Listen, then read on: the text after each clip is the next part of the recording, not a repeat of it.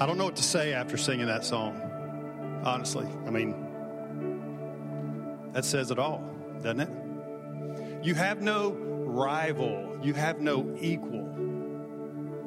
I want you to know, I want that in my life. I want to wake up every day and feel like that. I don't want to put things before Him. But I do. So, Father, as we come before you today, God, I pray that you pierce our hearts. God, I pray that we see you as the one and only one. God, I pray that those who are here today, that they acknowledge the fact that no matter if somebody forced them to come or if they walk by, no matter what it is, that they are here because you want them here. And you want to hear what we have to say. Or you want to hear what you have to say. You want us to hear that, God. And Lord, sometimes that can be hard for us. And so, God, we confess to you right now that, Lord, even though sometimes we come in here with the wrong motives or wrong hearts, that, God, we want to hear from you today. That's our cry to you, Father. In Jesus' name, amen.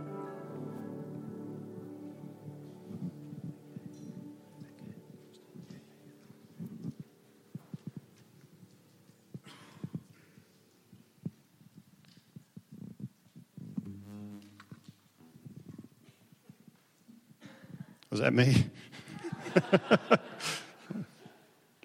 I'm just playing.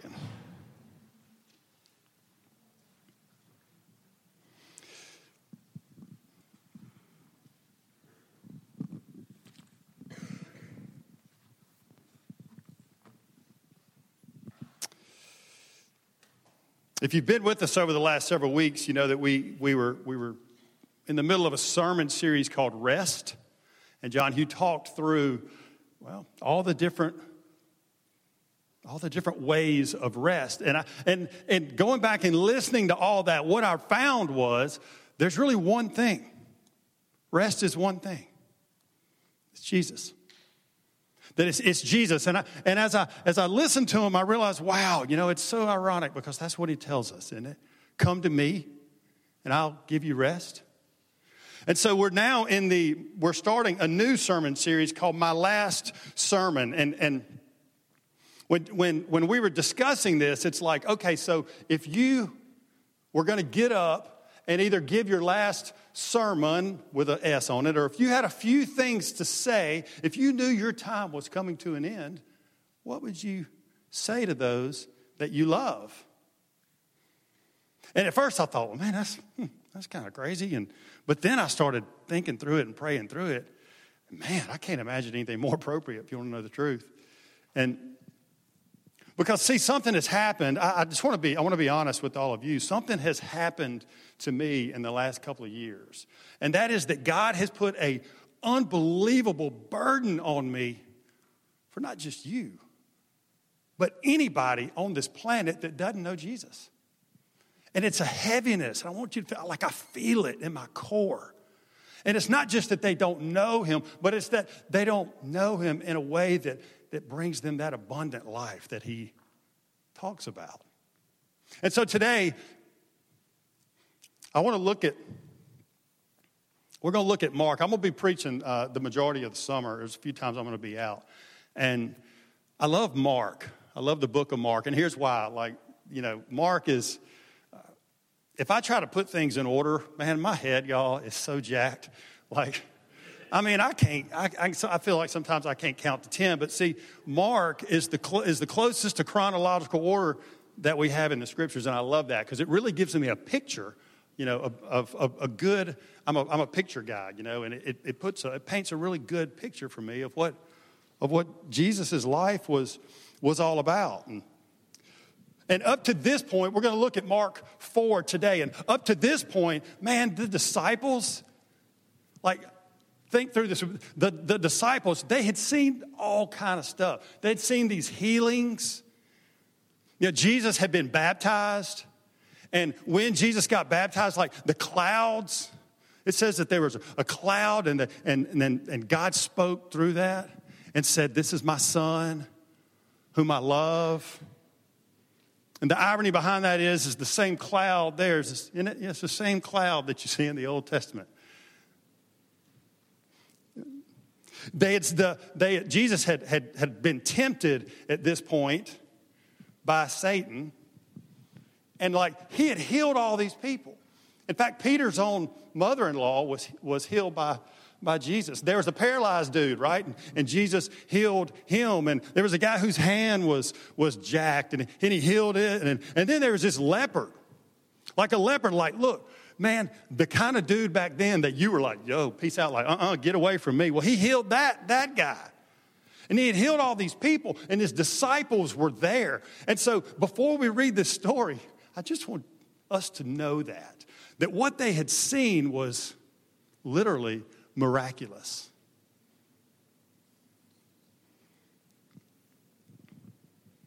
You know, one thing we do know about Jesus at this point is that he was a rock star. And I mean that literally, like people followed him everywhere. Mark 1, was it 45, I think? Yeah, Mark 1:45 tells us that, you know, Jesus, like, he couldn't even go places anymore in public because people they would surround him. Everywhere he went with these huge crowds, they followed him. And I don't know about you or me, I'd have been like, y'all see my posse over here? You know, I'd have been taking that the wrong way. But what we do know is that Jesus cared for them. And in fact, to the point where he had to start, the word says he had to go start hiding out in lonely places. I love that, you know, that transit, lonely places. That's where Jesus had to go. Like he had all these people, so much so that he had to get away. Lonely. And so as we think through this, and we think through the disciples, what they had seen, it really will put into context this scripture. So if you have your Bibles, turn to Mark 4. We're going to read 35 through 41. That day when evening came, he said to his disciples, let us go over to the other side. Leaving the crowd behind, they took him along just as he was in the boat. There were also other boats with him. A furious squall came up, and the waves broke over the boat so that it was nearly swamped. And Jesus was in the stern sleeping on a cushion. The disciples woke him up and said, Teacher, Jesus, don't you even care? Don't you care? He got up and rebuked the wind and said to the waves, be still, quiet, be still. Some translations, peace. Be still. Then the wind died down and it was completely calm. He said to his disciples, why are you so afraid? You still have no faith? And they were terrified. They were terrified and asked each other, who is this? Who is this that even the wind and the waves obey him? So one thing we see, if you look at verse 35, is we know that evening, right? Evening was coming. It was getting dark, right? And so they had just left this large crowd, the big crowd, right? And Jesus was like, he didn't say, it says they put him in the boat just as he was. So what, like the cool thing is like he didn't go, man, let me go brush my teeth. I'm going to run on back to the house real quick, and I'll catch y'all in just a minute. No. He said, let's go to the other side. Let's go to the other side. And just so you know, the other side was the Gentile region. That would be the equivalent of what Mom and Dad used to tell me when I was growing up. Don't you go to this side of the tracks. Don't go over to that side. You stay over here. There's danger over there. See, the other side, that's what that was. And so when, you know, the disciples weren't like, awesome. Let's go to the other side, man. Let's do it right now. Let's go. No, they weren't doing that. They were probably like, all right, you know. But they did. They got in the boat. And the thing, it says other smaller boats were with them. Well, look, something to notice. The Sea of Galilee is 13 miles long, right, at its longest point. It's 8 miles wide at its widest. Well, where they were, historians say they were crossing where it was about 5 miles across, right? So they got in the boat, right, and all of a sudden this huge storm comes up. Well, something else that's kind of cool that I learned this week is the Sea of Galilee, that area is 680 feet below sea level. So you can imagine the winds that come up. In fact, that's why they say there's some huge storms today that happen because of the 680 feet below sea level. Makes perfectly good sense to me. And there was this storm, and then it says the waves came crashing in. The waves came crashing in, and Jesus, he was sleeping. Not only was he sleeping, but he pulled out his pillow. He took a power nap. Not for real. And it says that the disciples, here's what gets me. What did a lot of the disciples do? Yeah. They were fishermen. So what that tells me is, look, this wasn't their first rodeo. Like getting in a boat and cruising over in a lake with the, and especially knowing that it was 680 feet below sea level, like that was that was a normal day, right? They were used to dealing with that type of weather. But now all of a sudden this storm was furious, the word says. And they were scared. They were freaking out. Like, and look, think about this, okay? Really, like, I so want y'all to go where I'm going on this. Picture yourself in that boat. Picture, literally, all hell breaking loose, right? Like, can you hear the screaming of the disciples? Because they weren't all fishermen. I mean, can you hear it? Can you hear the wind? Maybe just close your eyes for a minute. Hear the wind. Hear the sail going back and forth, and hear the sound of the bucket as it hits, and they pail out. They throw out the waters. They bail it out, and the commotion that was going on. And yet, Jesus was sleeping. The waves crashed over the boat, and he was sleeping. And the word says that they awoke him. They awoke him. Yeah, I bet. But I bet they didn't wake him up before they were like, what's wrong with that dude? What's wrong with you? But see, listen, think about this. They awoke him. The wind didn't wake him up. The craziness didn't wake him up. The rocking of the boat didn't wake Jesus up. As he was snoozing with his pillow and the waves, the water was hitting him in the face. That didn't wake him up. Any of y'all ever had water thrown on you while you were sleeping and kept on sleeping? No. I hope not. It didn't wake him up. The sound of the pail, I thought about this a lot this week. The sound of, there was a bucket. I mean, they were experienced fishermen, right? So, there was something that was hitting as they bailed out water. I thought about what that must have sounded like. That didn't wake him up. All the commotion going on, and he was asleep. But then I had to go to the other side of my mind and wonder, wait a minute. Man, I can't sleep. My kids can go out to a movie, and I can't go to sleep without taking a Tylenol PM before they get home. You know what I mean? Like, I worry. I couldn't sleep. But I think about Jesus and what he had to deal with. Think of the things.